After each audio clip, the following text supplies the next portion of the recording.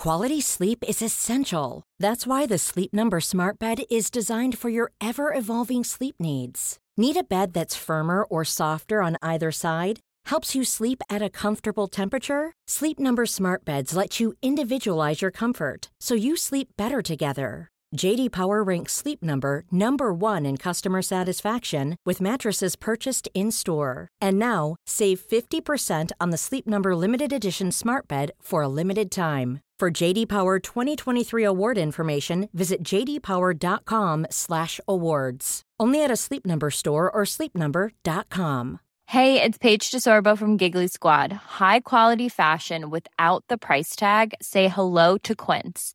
I'm snagging high-end essentials like cozy cashmere sweaters, sleek leather jackets, fine jewelry, and so much more. With Quince being 50 to 80% less than similar brands.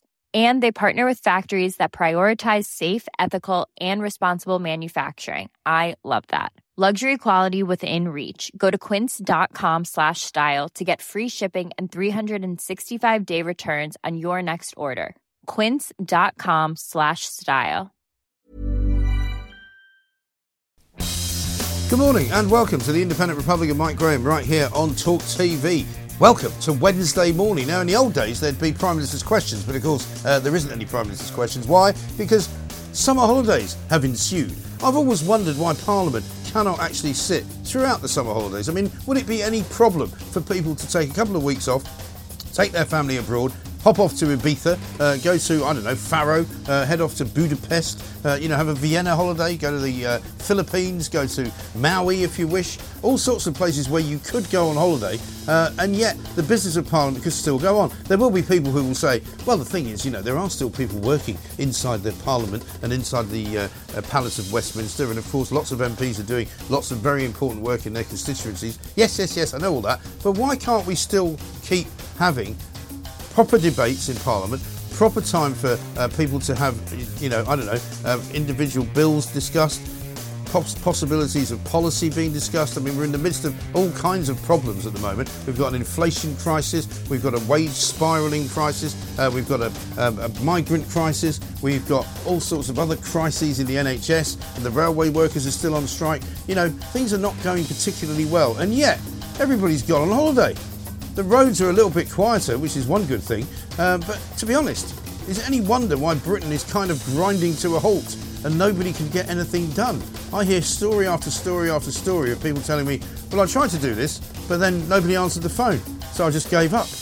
That is sort of pretty much the parable of modern Britain. We'll talk about that throughout the course of the show. We'll talk about Russian spies. We'll talk about flags being hanged from various buildings in Wales. We'll talk about what Rishi Sunak thinks should happen to TikTok rioters. We'll talk as well about why so many people are working from home. We'll talk as well about what's going on in Scotland, because believe it or not, a big advertising hoarding organisation has decided to ban a political advert from the Alapa party, that's Alex Salmond's party, and they refuse to allow them to put it up in Edinburgh. Meanwhile, at Edinburgh Festival, the bastion of the arts, Graham Linehan's show has been cancelled because they don't like his views on trans people.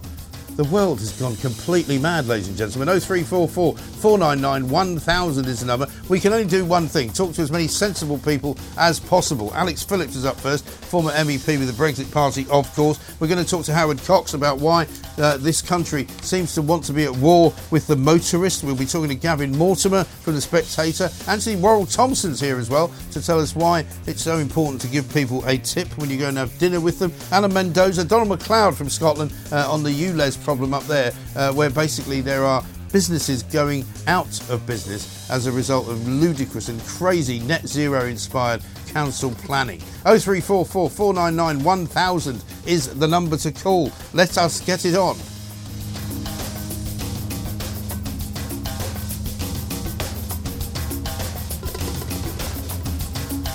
And in addition to which, if you have got teenage kids and you're waiting for exam results, tomorrow's a big day. There'll be A-levels coming in tomorrow, so you'll be able to tell little Johnny or little Susan exactly where they might be going for the next 3 years. In my view, if they don't go to university, you should convince them it's not the end of the world. Not everybody who goes to university likes it, and lots of people who don't go to university do just fine. Thank you very much indeed. Let's talk to Alex Phillips. Very good morning to you, Alex. Good morning. I've gone off on a bit of a rant there, partly because it's one of those kind of weeks where the news is sort of, a bit malleable. It's a bit blancmange-like. There's no massive, great big story to get your hands on and get stuck into. But I wonder, and you've been a parliamentarian in Europe, I mean, why can't they sit throughout the summer? Why do we have to have this annual kind of bun fest where, you get to sort of end of July and everybody just buggers off and doesn't come back till the end of September? I have wondered this myself. I think I was even banging on about this myself the other day. It seems crazy and really archaic to have a situation where Parliament just doesn't operate for weeks, months, in fact, on end. They have this huge summer recess because the way that democracy actually works is the passage of bills through Parliament, and that's often frustrated by the second chamber. These things can take an incredibly long amount of time. And so the more time you don't have bums on green benches, the even longer it's going to take to pass legislation, to enact legislation, to actually get the country up and running and make decisions for the people. So I'm with you. If everyone else can survive on, 4 weeks holiday, then so can Parliament. Yeah. And I don't buy this whole, but they do important work for their constituency. They should do that year round. They've got an office of people paid for by the taxpayer to do exactly that.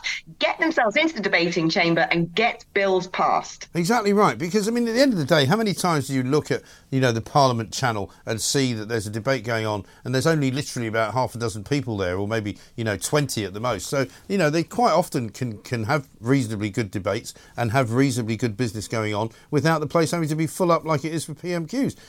I just think it's an anachronism. It's a bit like Sunday shopping hours. Why now, just because we used to do it, do we have to close shops on a Sunday at 4 o'clock in the afternoon? People work 7 days a week. Let's actually open the economy. Let's try and build some growth in, and let's stop taking so many bloody holidays. Yeah, but the constant push at the moment in society is basically for lower productivity, isn't it? All we keep is work-life balance. Oh, you should be working from home. Oh, people need more holidays. Let's have more bank holidays. When actually Britain wasn't built on a sort of Gallic attitude of having siestas and, enjoying yourself. It was built on blood, sweat and tears, and that's what we're renowned for.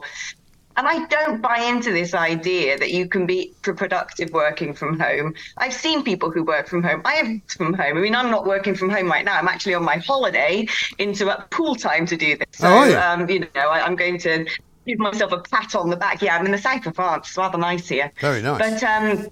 But no, this idea that people work from home and it makes them more productive because there are fewer, distractions. They're not gossiping at the water cooler. I don't buy it. I think 80% of people who work from home are doing it so they can put a load of washing on, not set the alarm until 9 o'clock in the morning, make themselves a really flamboyant and long lunch. I'm not saying we should be slave drivers in this country, but I think this idea that, somehow life's going to be better, we're going to be more productive, we're going to be more conducive as a society, more harmonious by people being in silos connected to computers. I just don't think that's the right way forward. No, and also we're not actually better connected because all you get is people being horrible to one another on social media and posting nasty things about people because they don't actually see them in the office and they don't actually see them in person. But you're absolutely right. We hear that HMRC at the moment this week apparently have got fewer people in the office than they had during the lockdown. I suppose one good thing about that is that maybe they're not investigating quite so many people for not paying enough tax. But at the end of the day, the civil service is paid by us and we should expect them to be at work. Well, especially when they're handling what is essentially extremely confidential information about of the public. They're sitting there with people's end of year tax returns, documenting everything that's gone in and out of one's bank account and, having their nice crappuccino, that's a new favourite word, having a crappuccino, they've wandered up the high street to get on a sort of rather long luxurious 11 o'clock break. But, actually, I think HMRC are investigating even more people. They're looking for coins down the back of the sofa everywhere, aren't they? And what they're not doing is going after all the people with their grand PPE contracts during the pandemic and all those people who took out loans that shouldn't and went on furlough and had seconds. Those people have got away with it and they're now turning to Mrs. Miggins and Joe Bloggs to try and get every last coin out of them.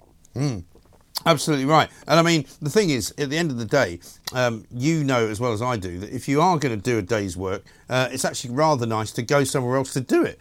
as well. It's not good for you to just sit in the same room as you sit in when you're sitting at home, because it's frankly not conducive to working. It doesn't put you in the right frame of mind for working. And I don't care what anybody says, you're not as efficient, you're not as sort of, focused, because there's too many distractions. Yeah. Right, we're social animals and we need that immediacy and that human contact very often to get things done and to get along with one another. And it wasn't a coincidence that the whole BLM uprising, if you want to call it that, happened at the same time as lockdown. When people were stuck at home, they weren't mingling with one another. They automatically go back to their tiny microcosms of their sort of very small locked-in communities, their echo chambers on social media, their little Facebook groups. And it's very easy getting that sort of tribal mentality when you're stuck within a tiny social circle and not mixing with everybody else out there in the world. And it was the fecund environment essentially for activism and uprising to be forged. And that's the other big risk. And think of all the businesses that are going to shut down because there isn't footfall anymore. I hate this idea that we're sort of sleepwalking towards this robotized anatomical environment where we're just plugged into the main board, where the postman doesn't knock the door and you don't say a cheery hello, where you don't go into a shop, it's delivered by drone. I just think that sounds abominable. Oh, it does. Absolutely horrendous. Alex, there we are. We're going to try and get a slightly better signal from you as well. Alex Phillips talking to us from her holiday, but she's allowed to have one. She's back next week. We're going to talk about the Bulgarian spies, spying for the Russians in Great Yarmouth. What's so special about Great Yarmouth? Also, the migrant crisis, what's going on with that, the latest, and also, of course, the NHS, still in crisis. They haven't solved it yet. They're not going to anytime soon. This is Talk TV. Online, on DAB+, Talk Radio and Talk TV. Welcome back to the Independent Republican, Mike Graham, right here on Talk TV. We've got lots going on today. It's going to be very, very exciting indeed. Not least because we've got to talk about spies. And everybody likes to talk about spies. Everybody enjoys a spy story. Yesterday, it came out that 3 Bulgarian citizens who have lived in Britain for years and worked in a variety of jobs have been accused of spying for Russia, right? Nobody's quite sure exactly what they were doing. Orlin Rusov, Bizar Zamazov and Katerin Ivanova have been charged with possessing 19 fake documents with, in their words, improper intention. They include passports, identity cards and driving licence for the UK, Bulgaria, France, Italy, Spain, Croatia, Slovenia, Greece and the Czech Republic. They are accused of posing as journalists from American television companies. Scotland Yard is saying that they found forged press cards, clothing for the Discovery and National Geographic channels, which were used to carry out surveillance operations, and they apparently had targets in London, Germany and Montenegro. Sounds a bit like a James Bond film, doesn't it? Or maybe some kind of cut-rate Jason Bourne scenario. Alex, you worked in Brussels, and so you'd have to assume that some of the people you encountered in your time as an MEP may well have been on the old sort of side of the Iron Curtain and a bit of spying activity. Did you ever meet anybody who you thought might have been a spy? No, well, do you know what? I did meet a guy who was the representative of Huawei, who was knocking on everybody's doors like a madman, this little Irish guy. And I was like, what's he up to? With 30,000 corporate lobbyists in Brussels, then there's going to be a few of them who are up to no good. And it's very targetable, isn't it? And we saw with Qatargate, didn't we, how easy it is, essentially, to shove money in a briefcase, give it to an MEP and get them to do their bidding. I think maybe what the other dodgy countries who want to infiltrate European politics don't understand is that the European Parliament is a useless place to do it because it's frankly toothless. It doesn't propose legislation. It doesn't amend legislation. But then that poses an even bigger risk, doesn't it? Because you've got multiple commissioners, EU commissioners, faceless bureaucrats who nobody knows who they are. They're the ones making the legislation. We all know that they're at the behest of the corporate cartel who essentially run Brussels politics, the big companies, the Unilevers, the Nestle's, who come out with all the bendy banana regulations to make sure they can't be competed with in the international marketplace. And we don't know how much vulnerability there is in the European Commission because these people are not scrutinised. And I think that's really quite alarming. But certainly for a very long time now, for decades and decades, the Cold War never ended when it came to spying and intelligence. We've seen attacks by Russians against their own agents on our soil. We know it goes on. And so this doesn't surprise me at all. Yeah, I always tell the story, and I don't know whether I've ever told you this one, about where I was invited one time when I was foreign editor of Daily Express into the Foreign Office by a guy who is now actually an ambassador, and I'm not going to mention his name, but at that time he was head of press for the Foreign Office, and he became quite a powerful character. And he said, oh, it'd be good to meet you, come down, we're having a few people around for a drink. I got there, and if you've ever been in there, it's like this huge, cavernous, beautiful building on Whitehall, right next to the back of Downing Street. And they've got these big friezes and these sweeping staircases, and it turned out it was just me and like 5 of these characters from the Foreign Office. And as they gave me more and more wine, they started to say things like, you must see some interesting stories that don't make it into the paper. And I went, yeah. And they were like, maybe you could pass those to us. And I'm going, not really. No, I don't think I'd do that. And it was a very bizarre kind of 2 hours I spent with them. And I walked out thinking, I think they were trying to sort of tap me up to be a spy in some way, shape or form. Because we did have, foreign correspondents in places like Tirana when there was a sort of coup going on. And we did have people in Africa and who were sending us copy, which didn't always make it into the paper. And it's a very murky kind of world. And I can see how you could easily find yourself in it without realising. Yeah, no, I'm sure that's true. And these people know how to operate, don't they? Double agents and people who are undercover. They can infiltrate many departments. They can end up working in MPs' offices and go undiscovered for a very long period of time. And I think that goes on in all countries, but probably none more so than the West right now, because essentially the Cold War never finished, and the anti-Western alliance are upping the stakes, really, when it comes to grey zone warfare and the like. But, one thing I do find quite alarming is I know a lot of people in the intelligence services, and I speak to them and communicate with them quite a bit on a personal level, not because I'm sort of operating for GCHQ myself, but I do know people who in the private sector of intelligence often say to me, the big issue we've got fantastic intelligence services in this country. We've got some of the best in the world when it comes to monitoring, tracking, having a handle on geopolitics and strategy. The big problem they have is the government don't listen to them. The intelligence services, very sensible people like Sir Richard Dearlove have been saying for a long time, we've got to be wary of how many contracts we're doing with China. And then the government goes and signs up for China to start building nuclear power, hands away our ability to manufacture electric vehicles here. And now there's the risk that electric vehicles manufactured in China could essentially be remotely controlled through Beijing, which is quite alarming what they could do on the roads.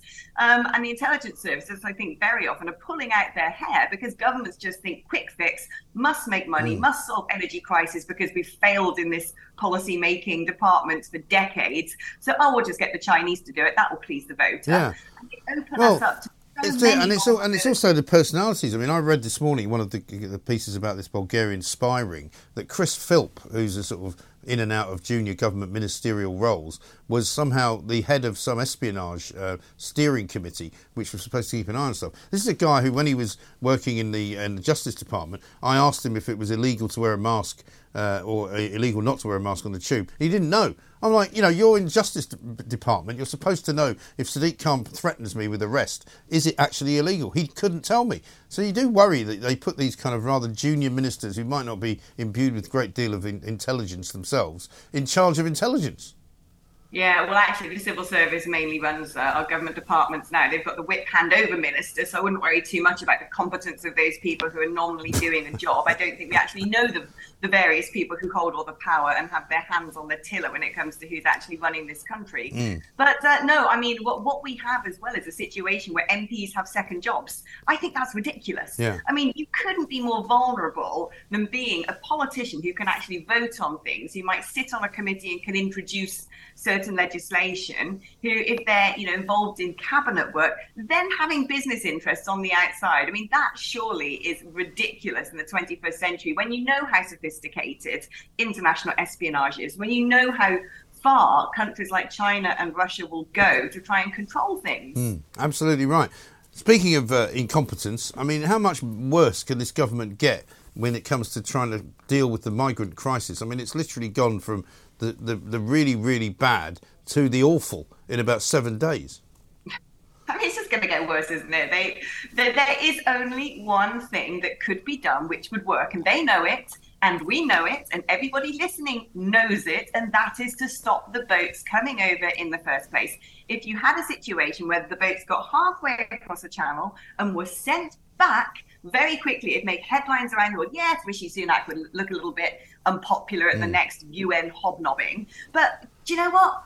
it would stop happening. All of a sudden, the French would get the message, we're not tolerating this. All of a sudden, the people traffickers would think, well, everyone's seen the headlines of the boats turning around, we're not going to get any customers anymore. And that would actually work. It worked in Australia. It worked in New Zealand. Yet what we had the other day, when we had those the poor tragic souls who died in the Channel, drowned just off the coast of France, the French Navy escorted them to our side of the Channel and went, ta-ta, then have a nice time, bon voyage, and then they died. So, you know, I mean, this is the game the French are playing. And now the EU is saying, oh, we're not going to have a returns agreement with you. They're politicising this and saying, well, because of Brexit, that means that if all these people are coming to you illegally because we have open borders and we didn't manage our frontiers, we're not going to take them back. And the EU essentially have blood on their hands because if they said, OK, we're going to work with you to stop these people crossing the Channel, people wouldn't cross the Channel, people wouldn't die in the Channel. And yet they clothe themselves in moral rectitude as if they are some sort of great Samaritan, and at the same time are saying no returns agreement. No way. You've got to be punished for Brexit. I mean, the people stuck in the middle here are people who are willing to pay people traffickers tens of thousands of pounds. Yes, a lot of them are opportunists. Yes, a lot of them are coming from dodgy countries. We don't know who they are, if they're the bad guy or the good guy. But there are also desperate people there, without a doubt. And the EU are exploiting the lot of it and essentially putting money in the back of international organised crime that funds drugs cartels, that funds terrorism. We've now learned that Afghans are competing with the Kurds to be the biggest people traffickers when it comes to this huge international exodus of people. Well, which Afghans do you think these people are? Do you think these are the Afghans that fought side by side with UK and US soldiers, or do you think these are the Taliban? It's probably the Taliban, and it's probably IS that we are actually funding right now by not dealing with this problem. Exactly. And the problem with the EU is that they're not even uniform in the way that they treat other countries. You know, for example, the Greeks are apparently now physically pushing migrant boats back into Turkish waters and leaving it to them. They're basically doing what the French do to us, and nobody's giving them a hard time for it. Poland is about to have a referendum on whether or not migrants should be accepted into the country, and the Polish are very unhappy with any kind of EU imposition of refugees. Meanwhile, Scandinavian countries are deporting people right, left and centre, as are Germany, saying that we won't allow anybody to claim asylum from Albania. You know, every country has got its own policy, but apparently they can't help us with ours. Well, they've got to get a grip on this, don't they? Because this is actually a threat to European security. First of all, it's a threat to security because of infrastructure, because of overwhelming population growth, and what happens to society when you've got people from vastly different communities and cultures coming en masse to live within a country without fully integrating, when it's not organised and sensible and calculated inward migration. And then, of course, the ISIS didn't disappear. You know, it's not like, oh, ISIS just not being ISIS anymore, going to shave off my beard and get a job in the tax department. No, they didn't go anywhere. They're still operating. Still got the black flag in the bedroom, waiting to bring it out, waving around. Yeah, those flags will be unfurled in time, definitely. And these people are the ones who are controlling the movement of people, exploiting people who are, essentially refugees, genuine refugees in their own countries. But also, who else do you think they're putting on those boats? Probably their own operatives and terrorists. So we've got to get real about this. Europe has to get real. It all started when Angela Merkel went, come one, come all. All migrants, you can all come to Europe. You are all welcome, and all those sort of Germans stood there with their refugees welcome signs outside stations. And now look what they've caused. Europe needs to deal with this. Europe actually probably at this point needs to put border checks in place. And it's not really that difficult, is it? The old infrastructure can easily be put back up. If you're going from one place to the other, you can do a spot check on vehicles. Well, you might remember. Under big recognition. Yeah, I mean, you might remember, we've got to run, but you might remember when COVID came to northern Italy, guess what happened? The Germans shut the border to Italy and were like, nobody's coming through. They could do that tomorrow and stop all of this movement of people from every single part of the southern Mediterranean. Alex, listen, enjoy your holiday. We'll see you next week. Alex is going to join me next week at 9:30 every single day, and she's going to be filling in for Kevin O'Sullivan at 3 o'clock as well. Alex Phillips, former MEP for the Brexit Party, of course. Of course, she met spies. I've probably met some. You may have even met some. And if they're in Great Yarmouth, where else are they? 0344 499 1000. Coming up, we're going to ask the question, why is every single council in this country, and I call this country the United Kingdom of Great Britain and Northern Ireland, so anti-motorist? Howard Cox is next. On the app, on your smart speaker, Talk Radio and Talk TV. Welcome back to the Independent Republic of Mike Graham, the home of common sense, the one place to get the truth, the whole truth and nothing but the truth. And let me tell you this, you might think that that's easy to do, but it isn't. Because there's an awful lot of people trying to obscure the truth, an awful lot of people trying to tell you something that isn't true, a lot of people trying to cover over what actually is going on. And we are here to tell you what is going on because we talk to people who know what is going on. And we're about to do that right now. Howard Cox is here, a man that knows an awful lot about what's going on. Howard, welcome to the studio. Hello, Mike. Very nice to see you. Fairfield UK, but also, of course, running for mayor of this great city of London of ours. Everybody's willing you on, not just because they quite like the look at you, but they just don't like Sadiq Khan. I mean, literally everybody I meet, can somebody get rid of this guy?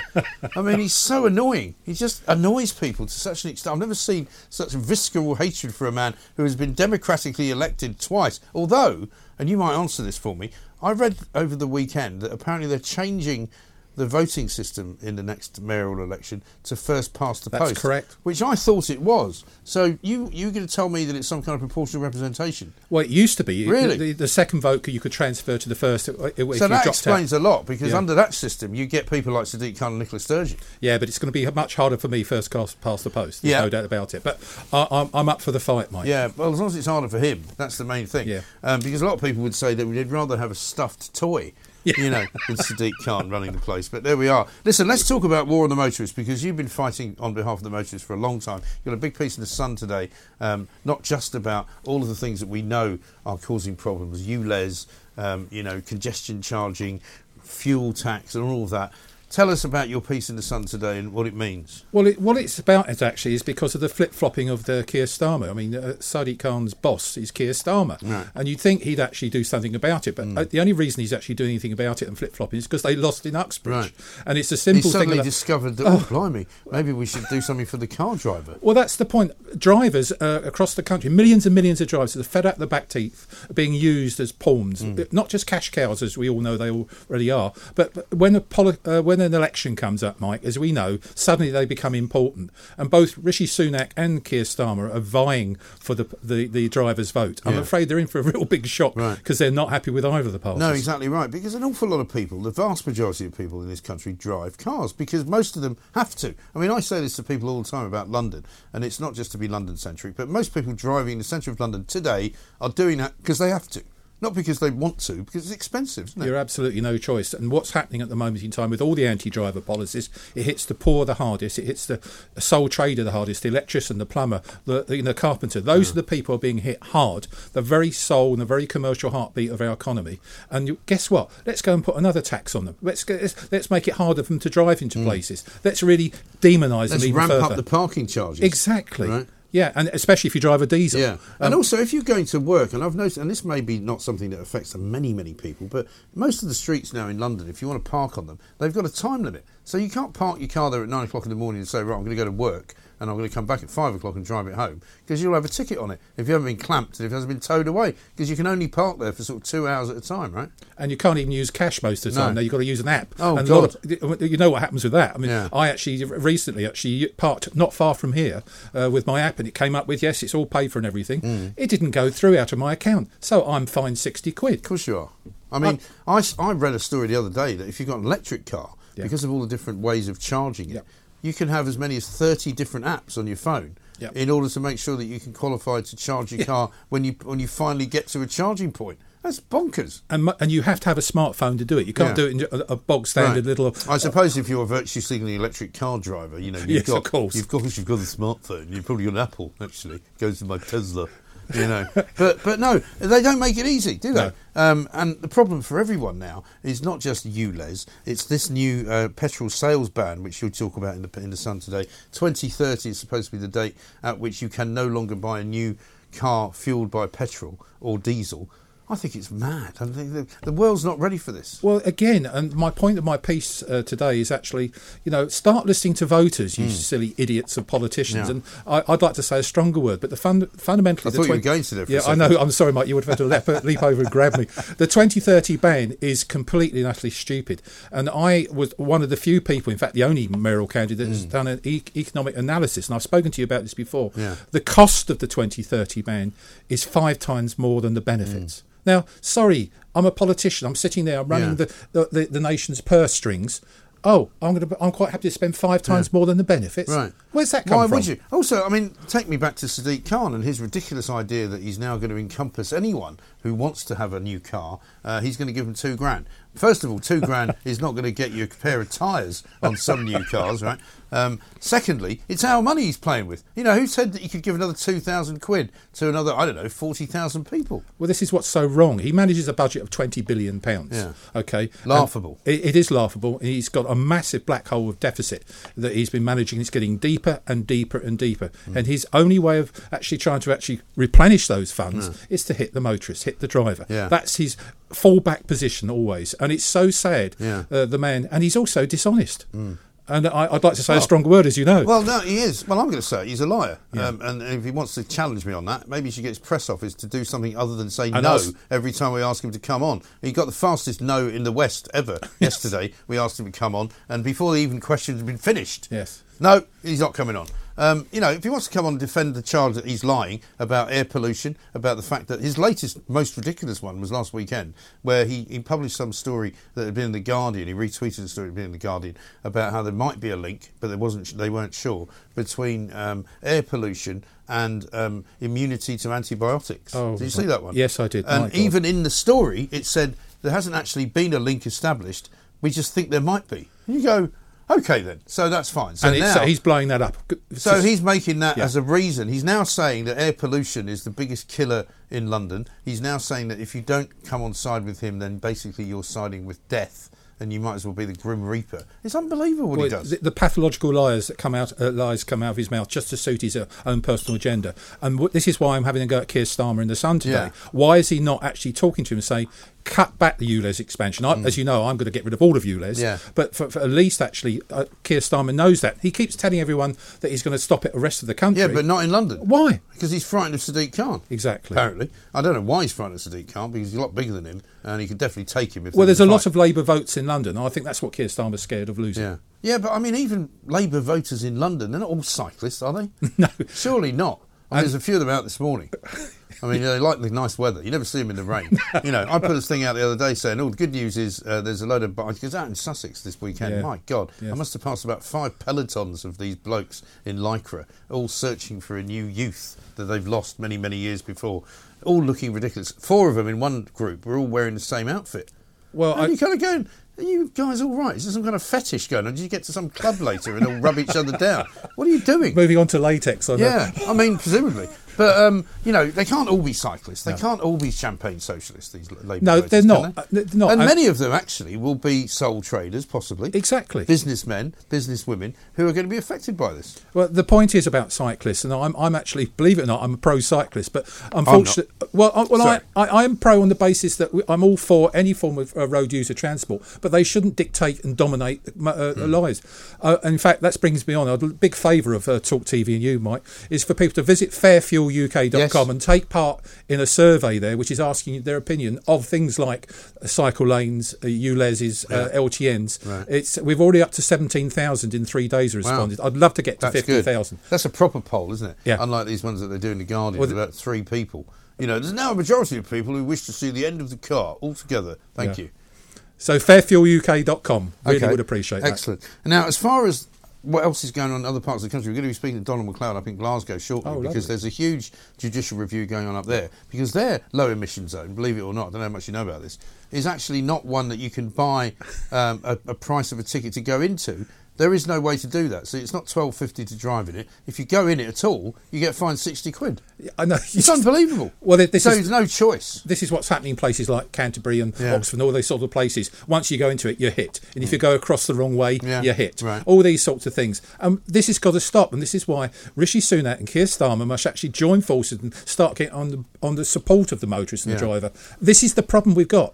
The first thing they do is hit them in the pocket. That's the only way they know, rather than incentivising them into cleaner fuel technology. That's what they should be encouraging. There are fuel catalysts all around the world which actually halve emissions are available now. Why are we not using them? But all they're thinking of, as you say, is more ways of taxing the motorists. They're talking about now putting a toll on the Blackwall I Tunnel, know. which is something that maybe if you don't live in London you won't know about. The Blackwall Tunnel is one of the main arteries from south to north London, because once you get sort of east of Tower Bridge, there's not many crossings. There was talk, wasn't there, of putting another one in, but basically once you've passed Tower Bridge, there's the Blackwall Tunnel and there's a Rotherhithe Tunnel, and that's it, and then the Dartford crossing way the hell over. So most people, I suppose I would say, use the Dartford crossing if they're not actually in London.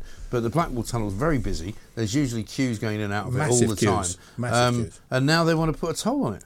It's unbelievable. Which will slow it down even more. This is not Rishi, I knew you said that. Sadiq Khan for you. This is his fallback is, how much more money I can get? Oh, the Blackwall Tunnel. You watch the Rotherhithe Tunnel. That's going to be done too soon. Yeah, I know. I'm not a big fan of the Rotherhithe Tunnel. No. It's a bit too narrow. I lost one of my mirrors going through there. It's very narrow. A few weeks ago, some guy just whacked into my mirror, and that cost me a few quid as well.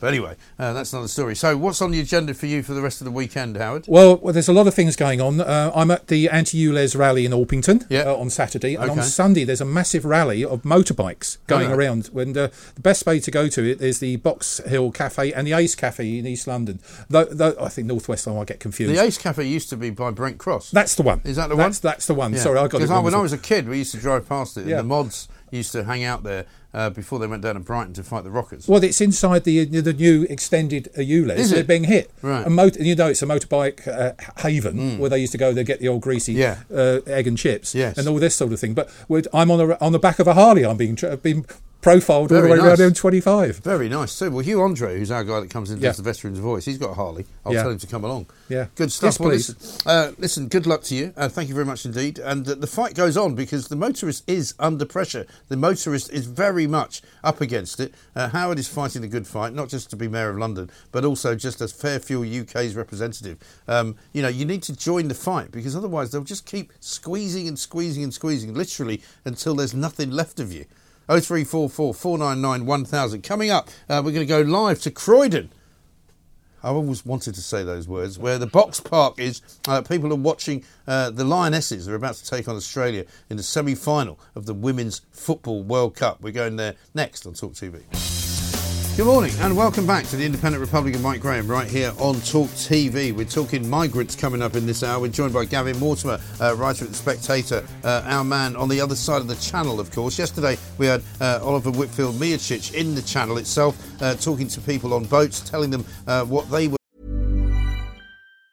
Quality sleep is essential. That's why the Sleep Number Smart Bed is designed for your ever-evolving sleep needs. Need a bed that's firmer or softer on either side? Helps you sleep at a comfortable temperature? Sleep Number Smart Beds let you individualize your comfort, so you sleep better together. J.D. Power ranks Sleep Number number 1 in customer satisfaction with mattresses purchased in-store. And now, save 50% on the Sleep Number Limited Edition Smart Bed for a limited time. For J.D. Power 2023 award information, visit jdpower.com/awards. Only at a Sleep Number store or sleepnumber.com.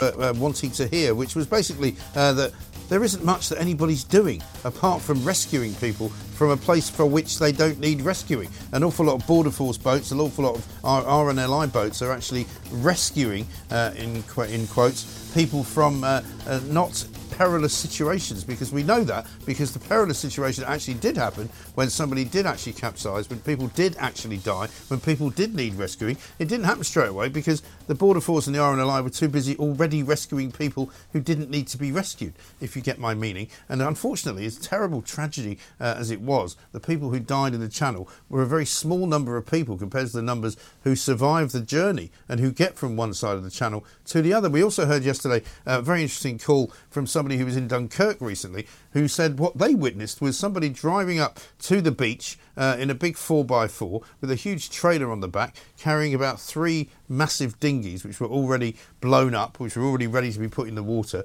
The next thing that happened was that a double-decker bus pulled up full of migrants, full of people who then got out of the bus, walked down to the front of the beach, put the boats in the water, got in them and took off. All under the watchful gaze of the gendarmerie, who were sitting drinking their coffee and smoking their cigarettes in a car. So that is kind of the reality of what's going on. We know the French don't want to do anything. We know that for Emmanuel Macron, there is no point in him caring about the migrants crossing the Channel. In fact, it's in his interest to let them go. It's not in his interest to keep them, because then he'll be accused of harbouring migrants that people in northern France don't want either. So it's a bit of a quandary all round. Chris in Horsham says, if the EU won't play nicely and stop the migrant boats, then why don't we play hardball and stop all EU boats fishing in our territorial waters? Watch them cry and say, that's not fair. Tough. Well, I think I've said this all along, that we are, unfortunately, the only people in this entire mix of nonsense that is playing by the rules. You know, ECHR, the European Convention on Human Rights. No other European country pays any attention to it. They're still in it, but they don't bother with it. We could do the same, instead of actually allowing our lefty lawyers to dictate what we do and what the government can do, because the ECHR doesn't allow it. And they claim all the time, well, of course, it's, against the law, isn't it? Well, it's only against the law if you believe that the law applies to you. And if you don't think that the ECHR laws apply, because they're only recommendations, then you're not breaking the law. It's that simple. We just need to be cleverer. Let's talk to Gavin Mortimer and find out what he makes of it all. Gavin, a very good morning. Morning, Mike. How are you? Yeah, very well indeed. I don't know whether you recognise that sort of description of things that I just said there. One from the beach side, there's no doubt that if they wanted to stop these boats taking off into the water, they could. If they wanted to stop them leaving French waters, they could. They don't, because they don't care, right? No, and it was interesting what you were saying about the double-decker bus turning up at Dunkirk. I was listening to a French radio show yesterday, Sud Radio, which is very good. I suppose really in tone and substance, the equivalent of Talk TV. Yeah. And there was a discussion there about the migrant problem. And someone said, everyone knows that there's a ferry system using lorries and buses from Paris to the Channel coast. And this has been going on for many years. No one does anything about it. These are the big migrant camps in Paris. And absolutely, it's only March that Sunak and Macron had their great bromance in Paris, and they announced a £480 million deal to crack down on illegal immigration. Yeah. Clearly, that's not worked out very well. And one has to ask, where is this money going? And where has this money been going to for the last decade? Because this has been going on for 10 years. And also, who is responsible for kind of making an account of it? Because somebody somewhere in government here surely should be asking somebody somewhere in government there, exactly what are you doing with the money? Can you show us what you're doing? Can you go us, don't just give us a receipt saying, received, thanks very much indeed. What have you done with it? Yeah, absolutely. It's like all this money that the West gives to African countries for aid and to help the people. And it always seems to go elsewhere into the people who aren't short of money already. So I think we have every reason to be cynical and sceptical. Right. And just going back to what you were saying about Macron, it's interesting with and Britain playing by the rules. I wrote a piece yesterday with the Spectator, Mike, about how Italy, or France rather, since 2018 has been pushing back migrants on the French-Italian border. And only as recently as a fortnight ago, Médecins Sans Frontières, an NGO, highlighted this and said it's really, what the French police are doing is illegal. And yet no one says anything about it. And what Macron is a master of, and it's what Trudeau is a master of, is portraying themselves as thoroughly decent, progressive types. When in fact, we see with what Macron has done with his own people, passing various laws and democratically. We saw what Trudeau did during COVID, cracking down on demonstrations. These are people who are, they have a strange relationship with democracy. Yes, they do. But equally, they're very good at shutting things down when they want to. I was talking earlier to Alex Phillips about, what happened during COVID. Do you remember when North Italy was the kind of epicentre in Europe for COVID outbreaks at the very beginning of it all? And, everybody in north of Italy, whether it was Germany, whether it was Austria, they just shut the border and they went, nobody's coming in. Yeah. And so, there was this mad dash from northern Italy to get out if you were trying to get back into Germany or Switzerland, right? So they can actually stop the borders. They can put border checks in place. They could stop people coming from Italy and wandering across Europe and getting to France and then coming to Britain if they wanted to, but they just don't want to. No, they can't. And there's no point in in newspapers yesterday, Sunak, it was an article about Rishi Sunak struggling to get any deal with the EU about to tackle the migrant problem. Well, just give up, Mr. Sunak, because they can't agree among themselves, and they haven't been able to since this whole crisis began in 2011. So if they can't agree among themselves, the EU countries, they're not going to agree with Britain, who's still a pariah after we had the temerity to leave the EU in 2016. But very interestingly, Mike, and this hasn't been widely reported, but on Sunday, the Polish government announced that they will be having a referendum on the EU's immigration policy, because there's this EU policy whereby each EU country with 27 member states has to accept a certain number of migrants from the Middle East and from Africa. Yeah. And for everyone that they don't accept the countries, they're fined €20,000. So Poland has come up with a novel idea of actually putting it to the democratic vote in a referendum. Do the Polish people want this? This goes to the heart of the issue, Mike, that the European people constantly in surveys express a desire to have something done about illegal mass immigration. And repeatedly, the governments ignore them. And this is particularly true in France, where 75% of the people think that there's too much immigration. Macron just ignores. And again, as I said earlier, he stars himself as this great Democrat. Well, okay then, Mr. Macron, put this to the vote. Allow the people a referendum on whether they want to stop mass immigration into Europe, into France. Poland's had the courage to do it, and I hope it forces every other country to do likewise. Yeah.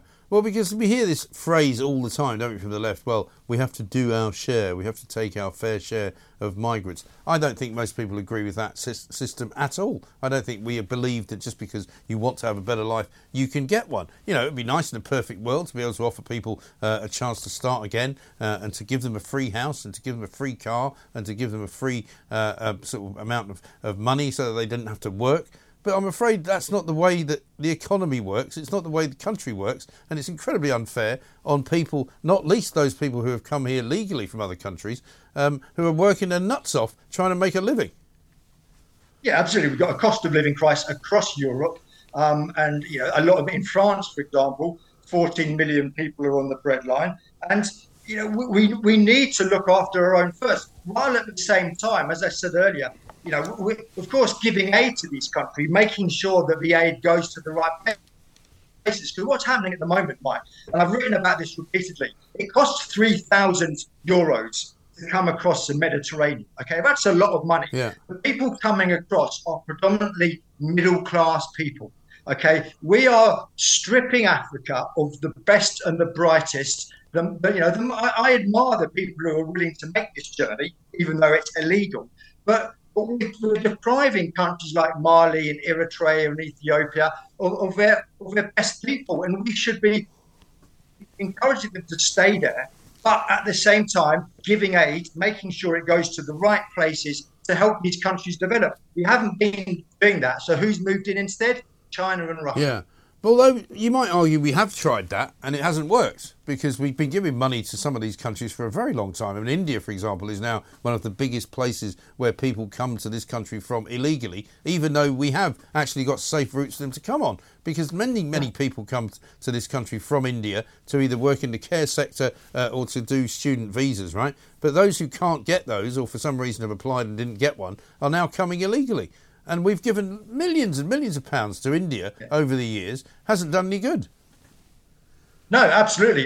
But it just sums up the shambolic nature, really, of the whole, not just the immigration, the aid system, really our foreign policy. And I'm talking about Europe in general here. And it's the same if you look at the majority of people coming across the Mediterranean are economic migrants. There's a lot coming from Egypt, for example, a really popular tourist destination.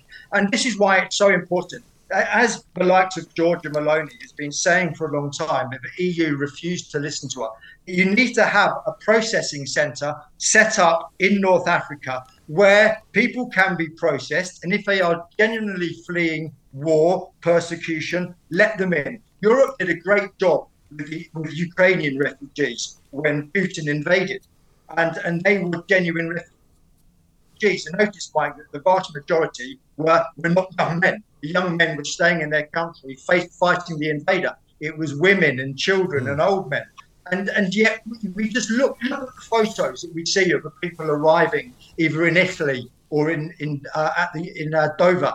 They're young men. They are overwhelmingly young, fit, healthy men. And it's just not right. And this is why the people, we've said so many times, Mike, the people are so annoyed, the Europeans, because they see the unfairness of it, that people are just playing the system. And what's the latest? The latest is that the Albanians have now, the Albanian mafia, who are at the heart of all this people trafficking, have now set up a new route from Spain to the UK and are quite happily advertising it on social media. And so we're just going to see another surge in Albanian migration. And they're not there to work legally. They're there to work in drugs, prostitution, organised crime, and they're just coming in through an open border. Exactly. And I mean, it is something like a sort of an underground sewer, isn't it? As soon as you push one manhole cover down, they pop up somewhere else. Gavin, good to talk to you. Thanks very much indeed. Gavin Mortimer there, writer at The Spectator over in France with the French perspective on it. And he's right. The French don't care. The French want rid of people as much as we do.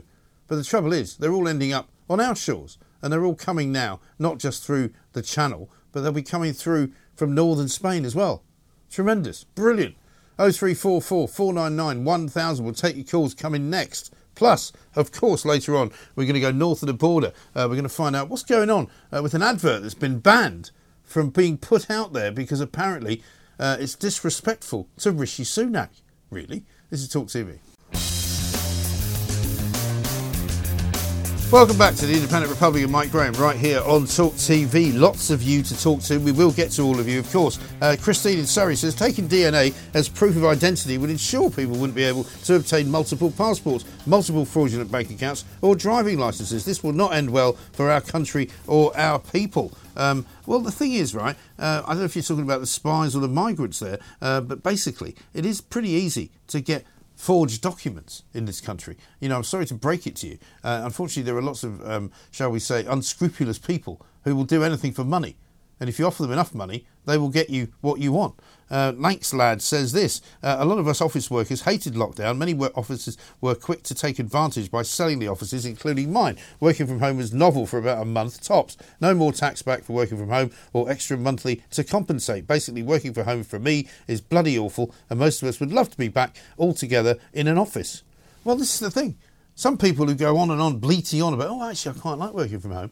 Well, either one, you've got no imagination, or two, you don't have any friends. Because nobody in their right mind wants to be stuck in the house 24/7, working there as well as actually living there. Because the whole point of living is that you get out and about, you meet people, you socialise, you go to work, you come home. If you work from home, then you don't really have a home. You have a place of work where you happen to sleep. That's not the good thing to do. 0344 499 1000 is the number. Let us talk now, though, to Tasmina Ahmed Sheikh, chair of the Alapa Party, a woman who put on one of the greatest shows at the Edinburgh Festival over the past week or two, which was, of course, the debating show The Eyes Have It. I was fortunate enough to take part in it. Luckily, they didn't ban me before I got up there, Tasmina, like they'd have to Graham Linehan, but we may get into that later on. But very good morning to you. Good morning to you, Mike, and you're a very welcome addition to the show. And I suppose that show demonstrates how it is possible to have differing political views, but it doesn't mean to say that people's argument should be shut down. I mean, let's face it, you were in the public sector workers' right to strike debate. You were speaking against the motion. You insulted perhaps about 80% of the audience who are public sector workers. However, they thought that you should have the opportunity to express your opinion. I suppose that has good relevance to what we're about to talk about relative to our Rishi Sunak.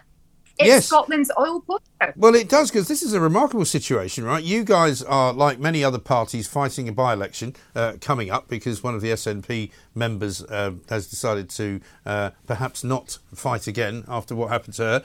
But basically, Global, which is the big sort of organisation that runs all of the kind of poster sites, all of the advertising sites, and also runs one or two radio stations, they basically have said to you that you cannot put up a poster, which we're looking at right now, of Rishi Sunak, because they're saying that it's somehow disrespectful of him. Tell us about that. I think they said, to use their words in inverted commas, they said it was slander. So to give a bit of context, this advertising campaign is off the back of what we anticipated would be healthy JERS figures for Scotland, which were released today, which demonstrates an increase in revenue of Scotland over 20%, compared with UK at just over 11%. And of these figures, 6.9 billion comes from oil. And this poster was to serve as a reminder. It's almost a reproduction of a very successful SNP poster from the 80s, which was Margaret Thatcher saying the same thing, basically. Right. She's happy because she's draining the oil out of Scotland for no material benefits to Scotland. So this poster is to demonstrate that what happened in the 80s is happening now. It quite clearly has an element of humour in it. And to be frank, political satire and humour has been around for decades. The idea that we shut this down is absolutely absurd. So Global accepted advertising from the Alba Party. We provided what that advertising was going to be. Yeah. They then said they weren't going to use these posters because they deemed it slander. But if we did want to advertise, we could say, vote Alba. So not only are they telling us what they won't put up, they're telling us what we require to say for them to put posters. And you mentioned, indeed, Mike, quite correctly, the upcoming Rutherglen by-election, and our party, the Alba Party, is due to decide whether we're going to be fighting that by-election, a particularly distasteful by-election, I should say, given the context of it, and just 10% of the entire electorate voted for the recall petition. But let's put that to one side at the moment. But that would allow us then not to actively participate in that by-election, giving political messaging, which is hugely important. And it's hugely important to Scotland because we were told in 2014 by the Better Together Labour and Tory pals, comrades, that Scotland's oil was running out, and therefore an independent Scotland couldn't be successful. And then we have Rishi Sunak sauntering up to, or flying in a helicopter, no doubt, up to Scotland to issue 150 new licences after telling us that Scotland's oil and gas was running out. So this poster is to serve as a reminder that the Tories cannot be trusted with Scotland's oil and gas and natural resources. And that's just, the scratching the surface, Mike, because we have a bounty of renewable energy potential. But we're not going to entrust Rishi Sunak and the Tories with Scotland's potential, particularly when Scots in Scotland, in a land of energy plenty, are low poverty. And it seems to me, regardless of whether or not your statement is a statement of truth or fact, or whether it's just opinion, that doesn't matter to me. You're a political organisation. You should be able to say whatever you like. We've got the poster we're looking at now with Rishi Sunak. He's done up as a bit of a vampire. I think we've also got the original Margaret Thatcher poster, which was the SNP's version way back when they painted her as a sort of vampire with the high collar and the teeth and all the rest of it. Now, nobody stopped that advert from going out. So what's changed? And what exactly have they actually said to you? Which part of your advert is slanderous? Because I can't see it. They've just said that it's slander, and I'm sure, Mike, you don't walk about metropolitan London and decide that you agree or disagree with various advertising campaigns. It's up to you to decide as a consumer whether to purchase the item or vote for the party whose campaign it is. And of course, I don't know why they're being so precious about it, and who's giving the instruction that this is slander, so our posters can't go up. Because quite frankly, if they're going to dish it out, they should take it back. I mean, they dished it out in 2015 when there was a picture of Alex Salmond pickpocketing a Tory party poster, pickpocketing the pocket of Ed Miliband. We didn't go up in furore about that because we believe in political satire, and if people who believed that message was correct obviously would vote for Alex's party, and those who believed it was incorrect, would vote the other way. But the idea that we're taking away agency from people to make their own decisions about posters and advertising campaigns is ridiculous. If we were to put up a poster that just said vote Alba, people would say, why?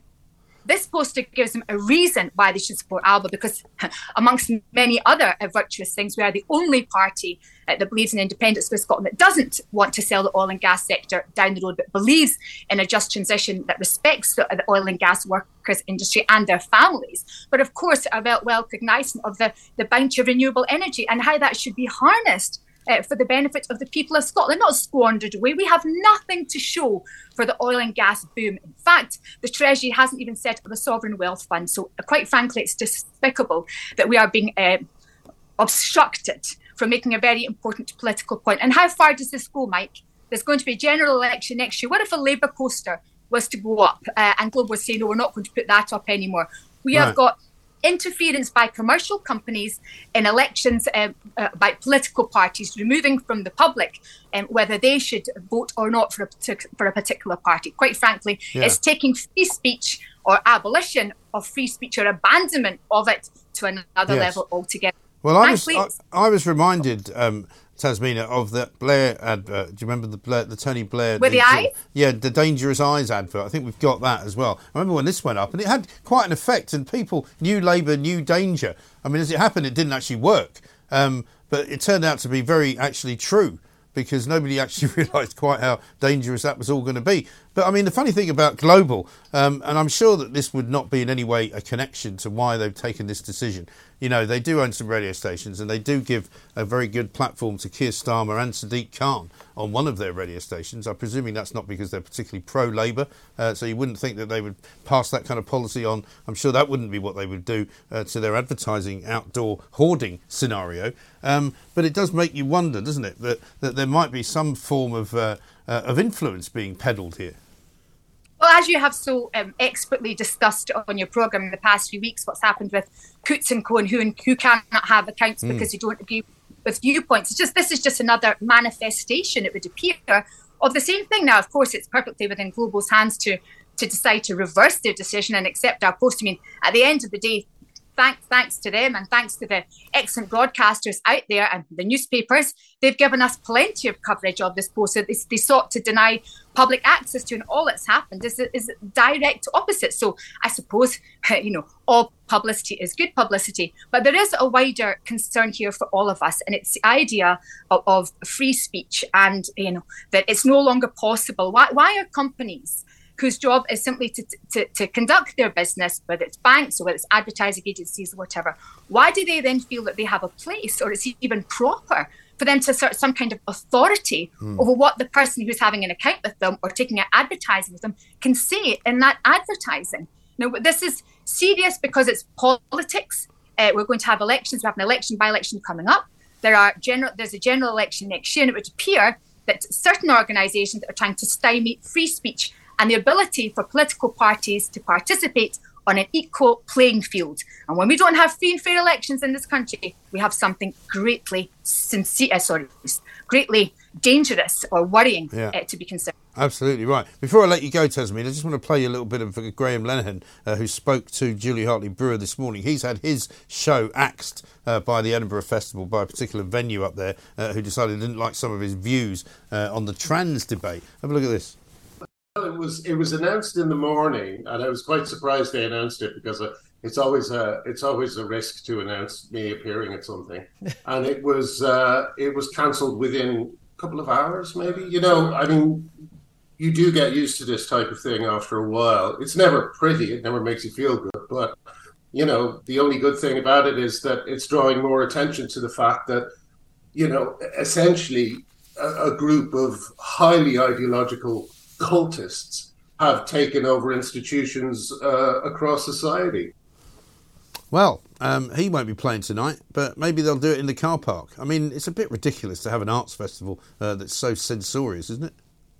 I really do not understand the thinking behind any of this. The Edinburgh Fringe Festival is a festival we've been very proud of up here in Scotland, and of course internationally. It's supposed to be the bastion of free speech and comedy and entertainment and all the things you can expect from it. So I simply cannot understand why anyone thinks this is a good thing.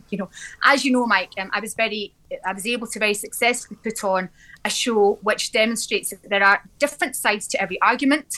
There was respectful debate. We involved school children in that debate. We created an excellent space to encourage that debate, and everyone involved did us proud, and particularly the young people. 14-year-old girl from Boxburn Academy. Now, these young people should be allowed to attend events, hear different arguments and formulate their own opinions. Enforcing opinions on young people, or indeed anyone in society, is quite frankly unacceptable. We seem to be going backwards, but we're going to have to push back against this, and that's what we're doing as part of this poster campaign, and I'll continue to do in my role as chair of Alba Party and indeed a producer and director of stage and television programs. Excellent. Well, I should look forward to the next production. Meanwhile, I've got a couple of tweets have come in asking me to correct you on the fact that it's not Scotland's oil, it's Britain's oil. Well, I mean, it is Scotland's oil because that's where it's due. I mean, one could anticipate such arguments. if it was Britain's oil, which I don't believe that it is, I think it's a Scottish resource, then they should be asking questions of the British government as to what they have done as custodians of that to better the lives of the people across the UK. Not even a sovereign wealth fund, nothing to show for it. They've used Scotland's resources to prop up their own treasury. Shame on them. Well, listen, if I was running the Treasury, I'd pay you good money for it and call it mine. But that's the way it goes. Unfortunately, I'm not running the country. Tasmina, good to talk to you. Tasmina Ahmed Sheikh, chair of the Alapa Party. Apparently, they can't put an advert up because it's slanderous about Rishi Sunak. Do me a favour. I mean, some of the things we say are probably slanderous about Rishi Sunak. He doesn't mind because they're true at the end of the day. This is Talk TV. The home of common sense. Talk Radio and Talk TV. Welcome back to the Independent Republican, Mike Graham, right here on Talk TV. Sarah in West Sussex says, "Hi, Mike, it is not Scotland's oil and gas. Your guest may wish to calm down." Well, she claims that basically we haven't run it very well. So in that case, surely it's now down to Scotland to run it better. Well, I don't know. I think technically speaking, of course, it is Britain's natural gas and natural oil reserves because in the end it's in British waters. And that's what counts. Scotland doesn't have any waters.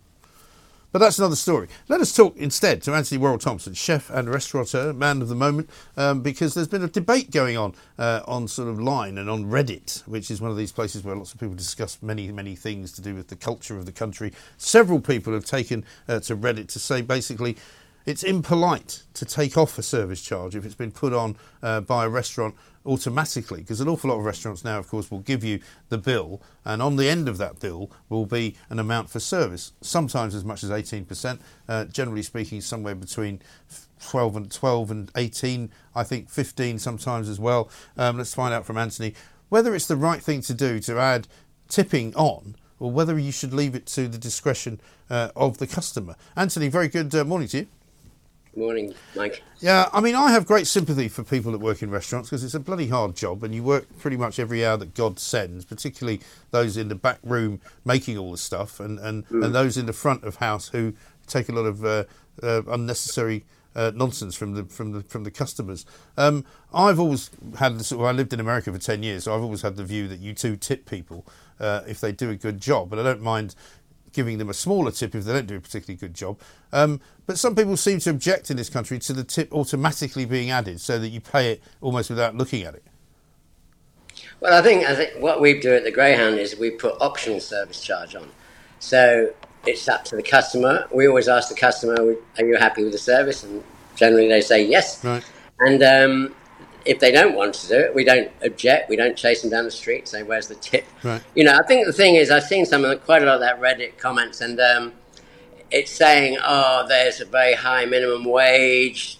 They should be unhappy with that. People can't live on the minimum wage. No. You know, if we want our industry, service industry, to be as good as a proper profession, as opposed to waiters waiting for another job, then we've got to pay them on a par with the chefs in the back of house.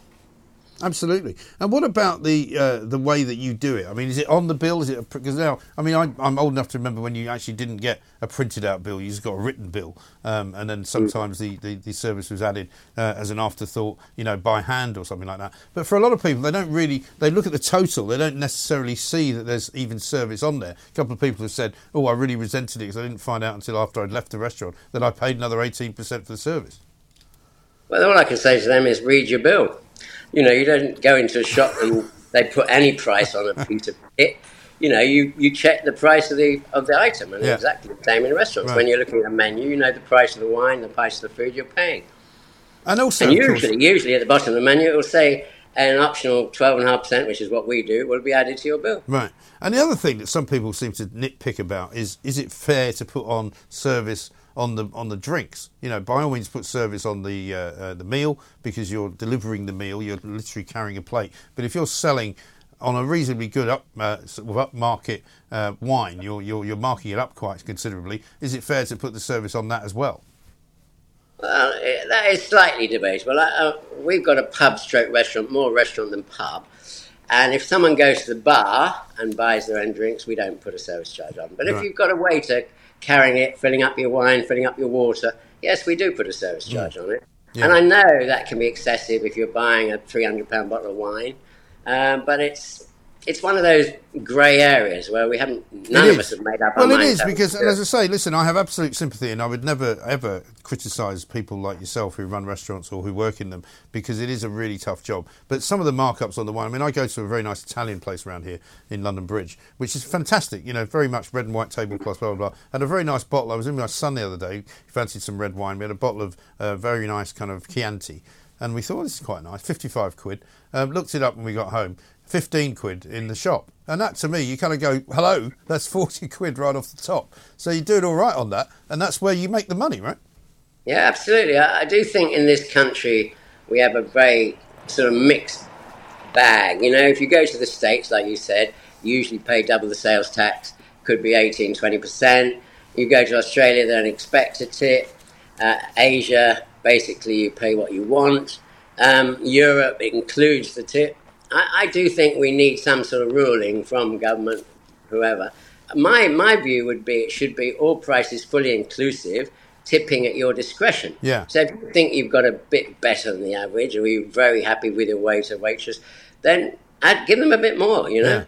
Because, I mean, like when I lived in New York, it was a very clever system they'd have there in the bars where you'd go in and every third drink you'd get a free one. So you'd kind of go in, and I used to fall for it every time, because you'd kind of go in, you'd have one, and you go, have another one. And then you go, if I have a third, if I have one more, I'll get one free. And then suddenly you've had 4, and then you go, no, that goes the rest of the day. And then you stay for the next free one, then you've had 6. And then the wife's on the phone going, when are you coming home? But, it seems to work quite well there. The people don't mind tipping, and their tips are a lot bigger. And the people who do the waitering jobs seem to be much more professional, because they're respected more. Yeah, I think that's right. I mean, unless you're in Los Angeles, where obviously they're waiting for their extras part to be called onto a film. Yeah. I mean, people do it as a profession. I think that is the problem over here, when we had a lot of Europeans who were very professional as waiting staff. That was great. But we've got a lot of Brits, a lot of students, and it's just a job to give them some pocket money. And that's another thing we've never got right here.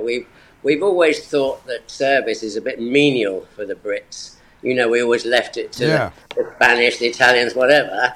And actually, this is one industry that, apart from maybe the sort of fast food chains, this is one industry that AI is not going to take over. Right. There will be a job for a waiter. There will be a job for a chef. And I think treat it as a profession. Absolutely. One final thing. I've just been handed a piece from the Henley Standard here. It says you're taking a bit of a step back at the Greyhound, but you'll still be around, but you're just going to be slightly less involved. Is that right? That's right. Well, I'm 72 now, so I'm sort of looking to slow down. Well, I'm actually not. I've got loads of energy, but my wife wants me to slow down. She wants us to travel. And I've still got the other restaurant in Kew, Grill Off the Green. Right. So I'll be concentrating a lot on that. But I'm still a consultant to the Greyhound. I'll still be in there a lot. And I hope, everything needs new blood. I was there for the best part of 18 years. And it's good, but it could always get better. Listen, you're a great man. Anne has sent this in just to leave you with a nice thought for the day. Mike, please tell Anthony he's one of my heroes and a true humanitarian. I'm not sure if that's one of your relatives that sent that in, but no. Anne's very I don't happy have any left. Well, listen, good luck, and thank you so much for talking to us, and all the best for the future. We'll see you soon. Anthony Worrell Thompson, chef and restaurateur, taking a bit of a setback out of the Greyhound, but he's still going to be around, and he still has that place in Kew in West London as well. Coming up in the next hour, we've got loads more for you. We'll bring you up to date with the world of woke. Donald McLeod is going to be here, because up in Glasgow, they've been fining people absolutely through the nose for their ULEZ charge, and they've made a bucket load of money, 600,000 quid in the first month alone. This is Talk TV. Across the UK, online and on DAB, the Independent Republic of Mike Graham on Talk Radio. If you enjoyed that, be sure to catch the whole show 10 to 1 Monday to Friday on Talk Radio, via DAB, online or via the Talk Radio app. If you have an opinion on the stories we cover, we'd love to hear from you. Call us 0344 499 1000 or tweet at Talk Radio during the show to have your say. The Independent Republic of Mike Graham on Talk Radio.